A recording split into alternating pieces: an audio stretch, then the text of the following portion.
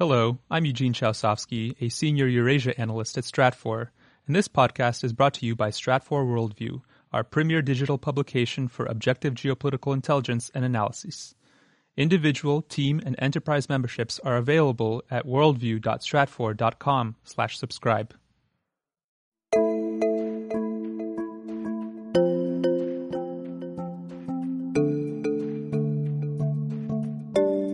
There is a really important question, and that is that how do we ensure that existing nuclear power plants stay online? Because there's a very clear environmental benefit to having them continue to run, and there's a geopolitical benefit also.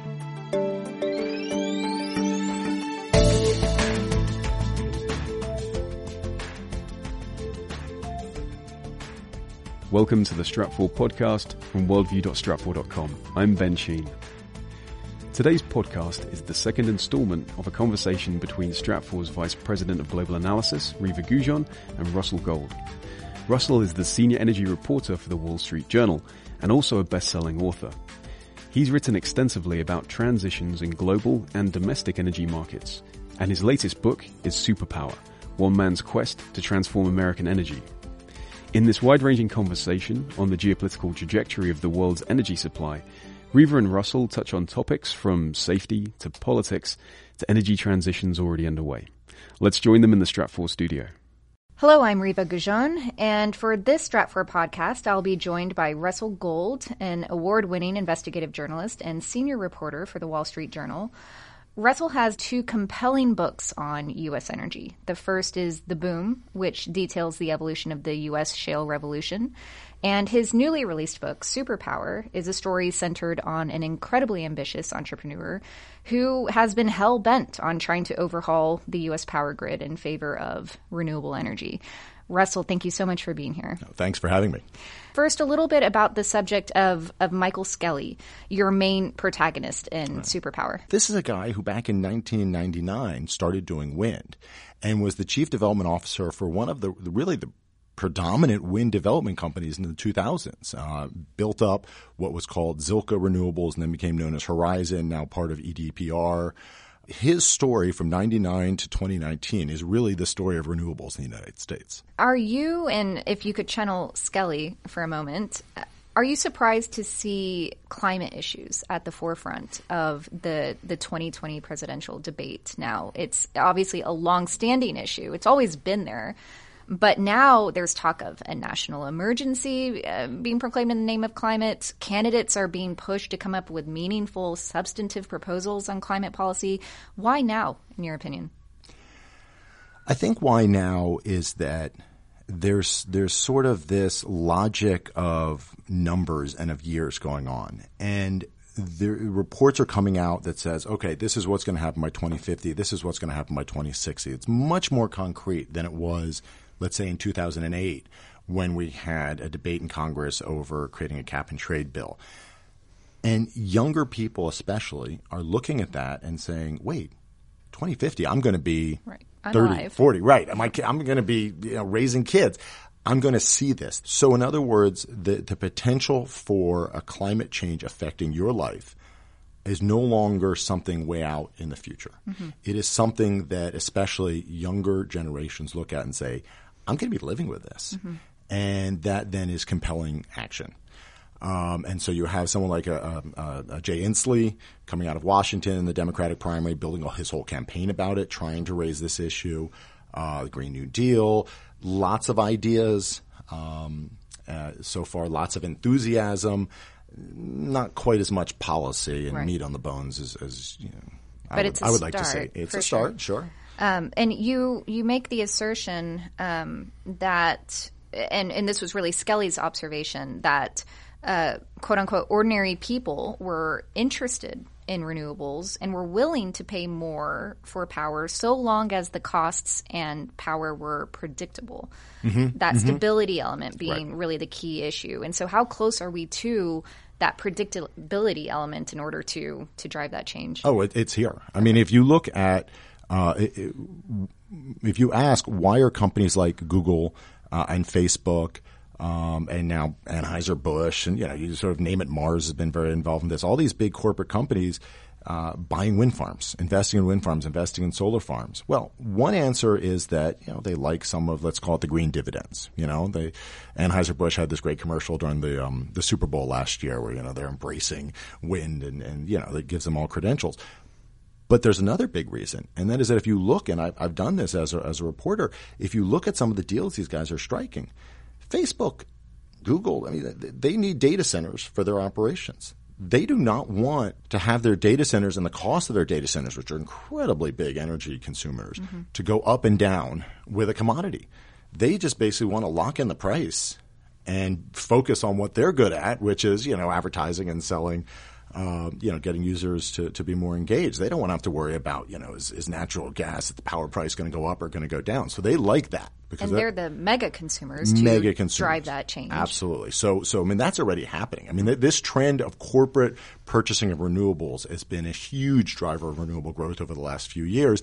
And they're coming in and they're buying not just – it used to be, they would buy at maybe 10 or 20% above what the wholesale price is. They're now coming in at the wholesale price or below the wholesale price. In fact, it's getting to the point where they can kind of come in and undercut the wholesale price, cut a deal.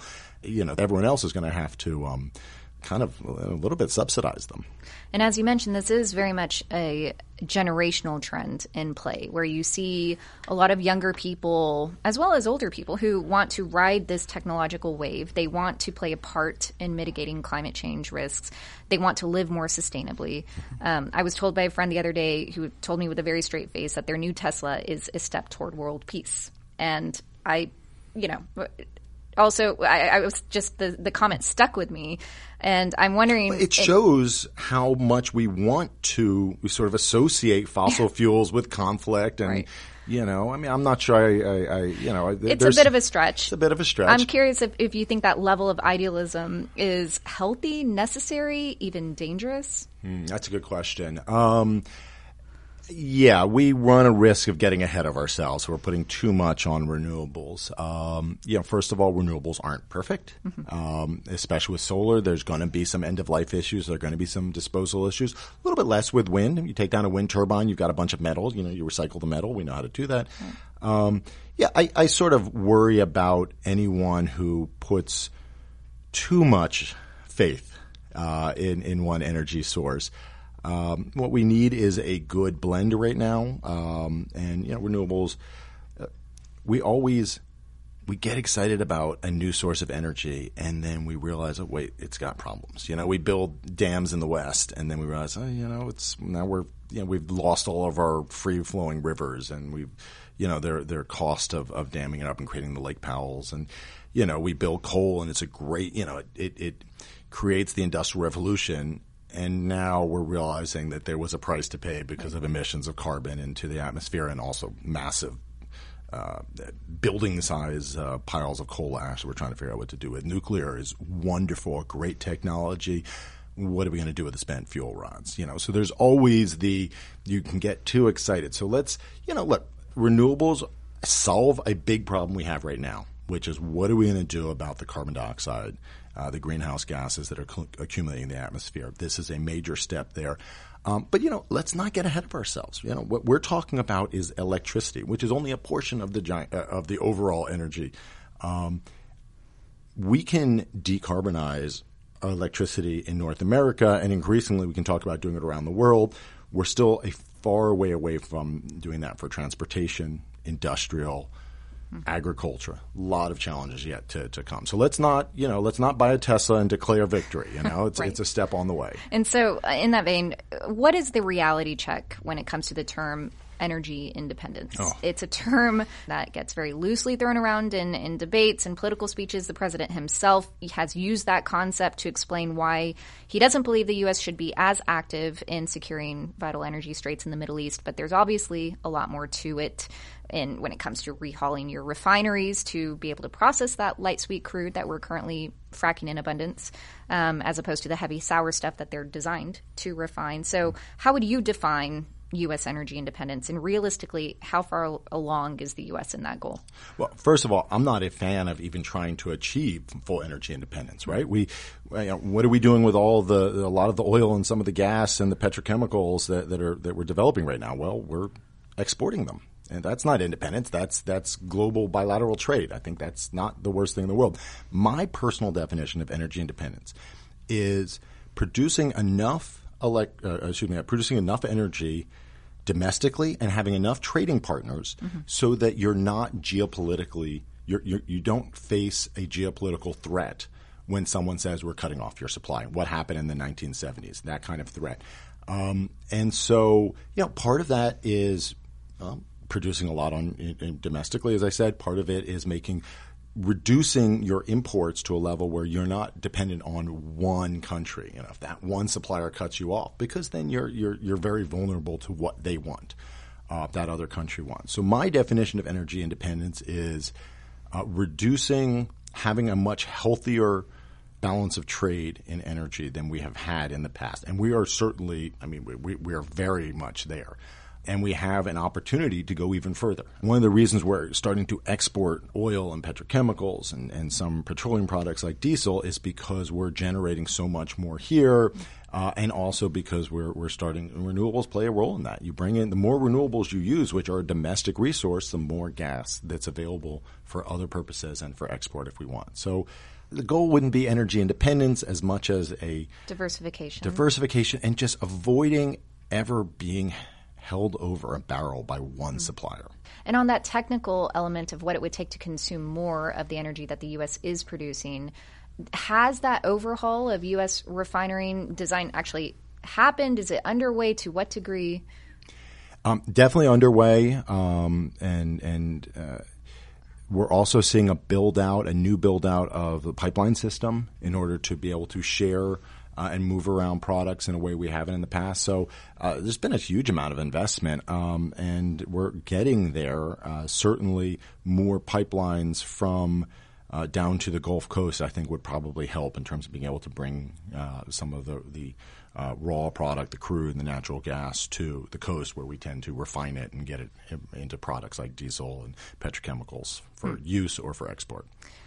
So we've talked about the generational shift underway where there are some progressive spots on the map. Certainly Austin would be on that map. But then there's the opposite end of the spectrum, right, where you see a lot of local opposition to massive wind farms and infrastructure that's being brought into areas where people are very proud of their land. They want to maintain the integrity of their vistas. And you see similar debates in the issue of 5G rollouts where there are a lot of obstacles to bringing in the infrastructure required for that level of high-speed connectivity to more rural areas. Do you believe this is a dynamic that could have a deeper economic and thus social and political impact longer term if rural middle America opts out or is effectively sidelined from these technological advancements? Yeah, no, I think it's a great question, and it's a really important question because one of the things that I read about in my book Superpower in building these transmission lines is that a lot of the opposition to these transmission lines came from people who felt that they were not being included in some of the economic changes and the economic boom that we've had over the last 10 years. We've had an incredible run since the Great Recession, job creation, stock market, but it's been unequal. If you live in certain cities, if you have access to certain jobs, you're doing great. If you have money in the stock market, you're happy when you get that quarterly statement. But you talk to people in Fort Smith, Arkansas, talk to people in other rural areas, and they're saying, well, wait, we're not seeing this benefit, and we don't necessarily want to turn over our land and to have these transmission lines come in that are going to benefit other people. That's a really important dynamic that I think we are going to need to address as a country if we're going to have this infrastructure development. We'll get back to Russell Gold and Reva Goujon in just one moment. But given the events unfolding in the Persian Gulf this summer, and also threats in the Strait of Hormuz, a key energy transport conduit, energy security is at the forefront of our minds. Stratfor Enterprise and Stratfor Threat Lens help businesses involved in the energy industry focus on identifying, anticipating, and mitigating risks that emerging threats pose to their people, assets, and interests.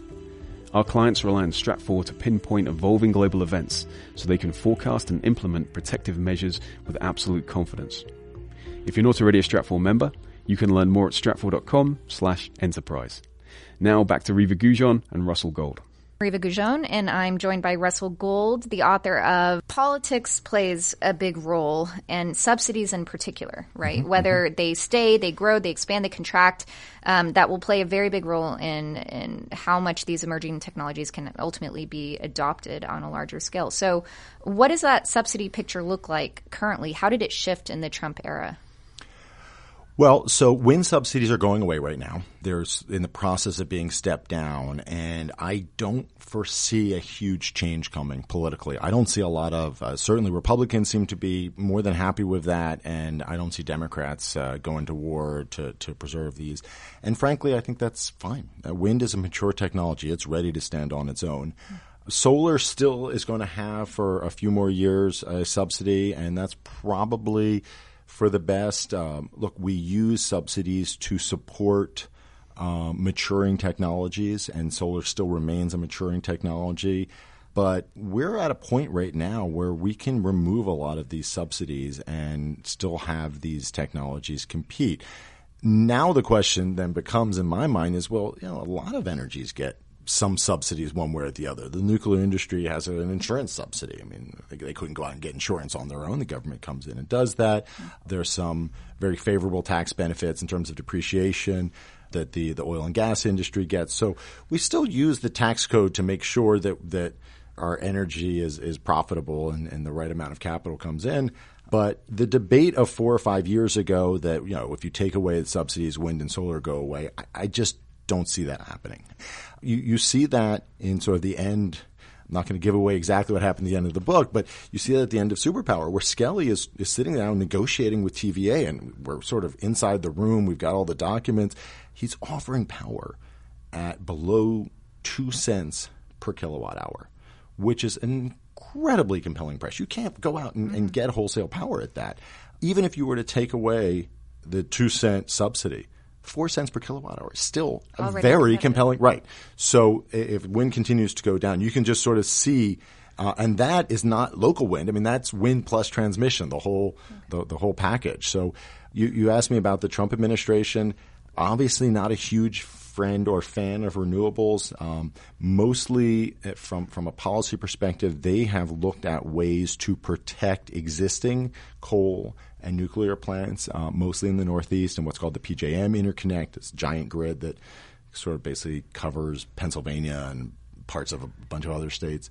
That's a really interesting question, and I think there's a really fascinating question about should we be specifically subsidizing our nuclear power plants? Because once a nuclear power plant shuts down, it doesn't get reopened.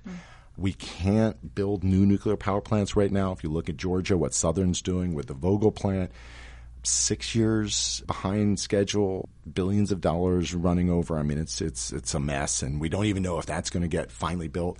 So there is a really important question, and that is that how do we ensure that existing nuclear power plants stay online? Because there's a very clear environmental benefit to having them continue to run, and there's a geopolitical benefit also. I mean, if we're as the United States goes back into Iran and wants to check to see how far advanced their nuclear development is, well, a lot of the expertise to figure that out comes from people coming out of the nuclear energy industry. If we don't have a nuclear energy industry, we're not going to have the expertise to be able to go in and see what other countries are doing, either with their nuclear power or nuclear weapons development.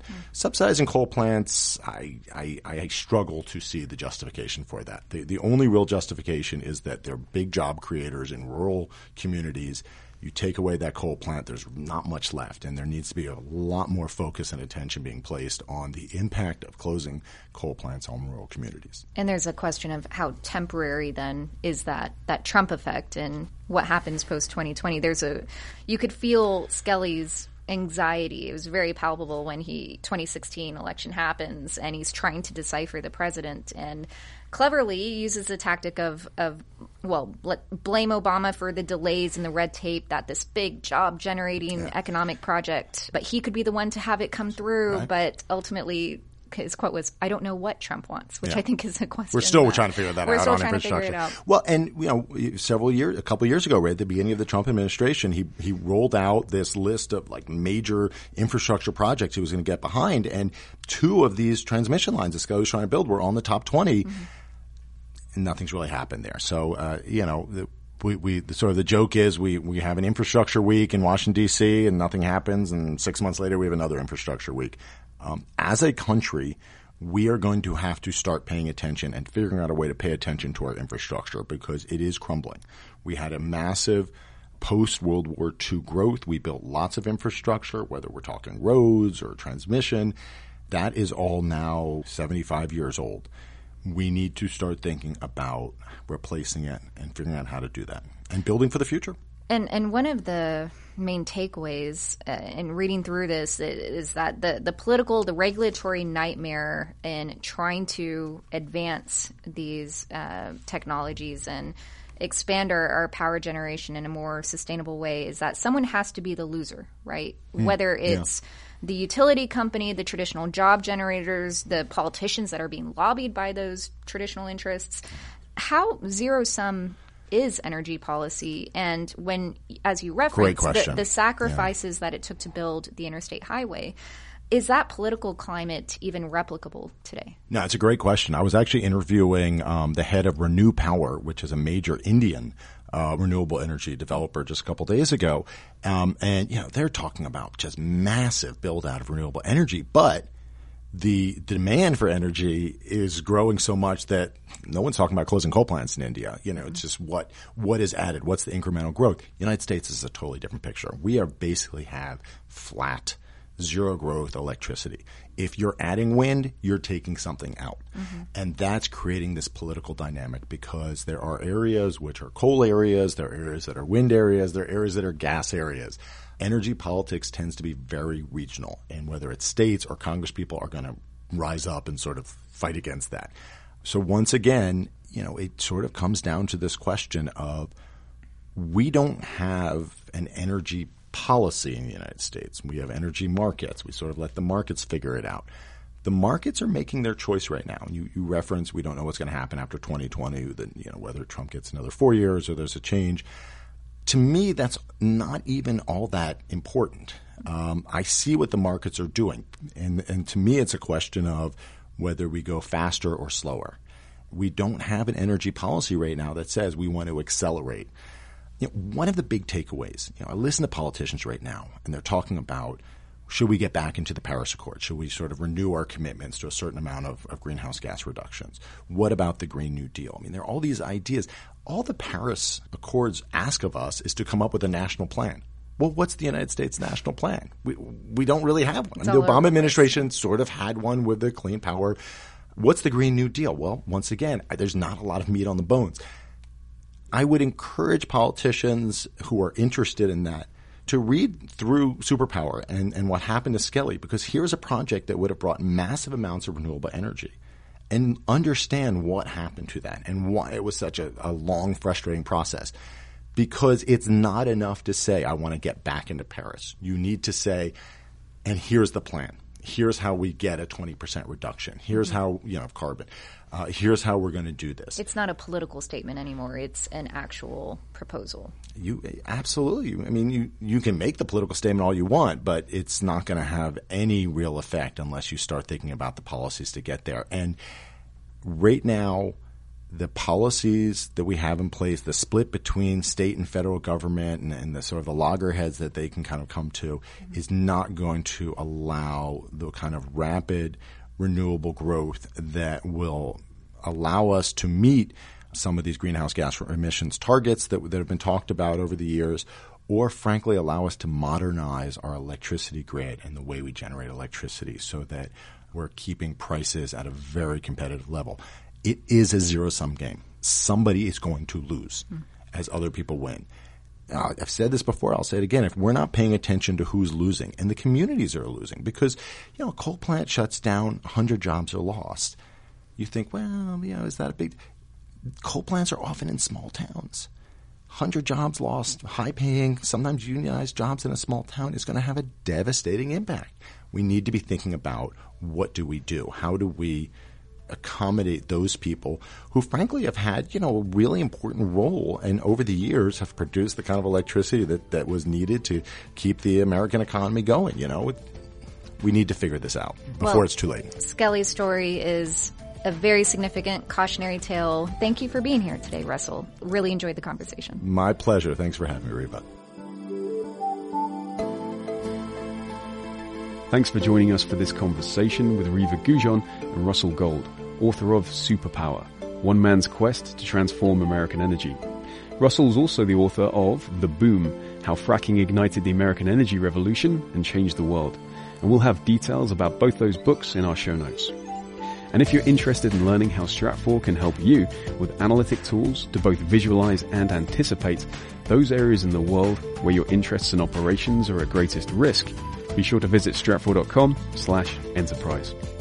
And don't forget to leave a review on the Stratfor podcast page on iTunes or wherever you happen to listen. We really do appreciate your feedback. And for more geopolitical intelligence and links to our content, follow us on Twitter @Stratfor. I'm Ben Sheen. Thanks for listening.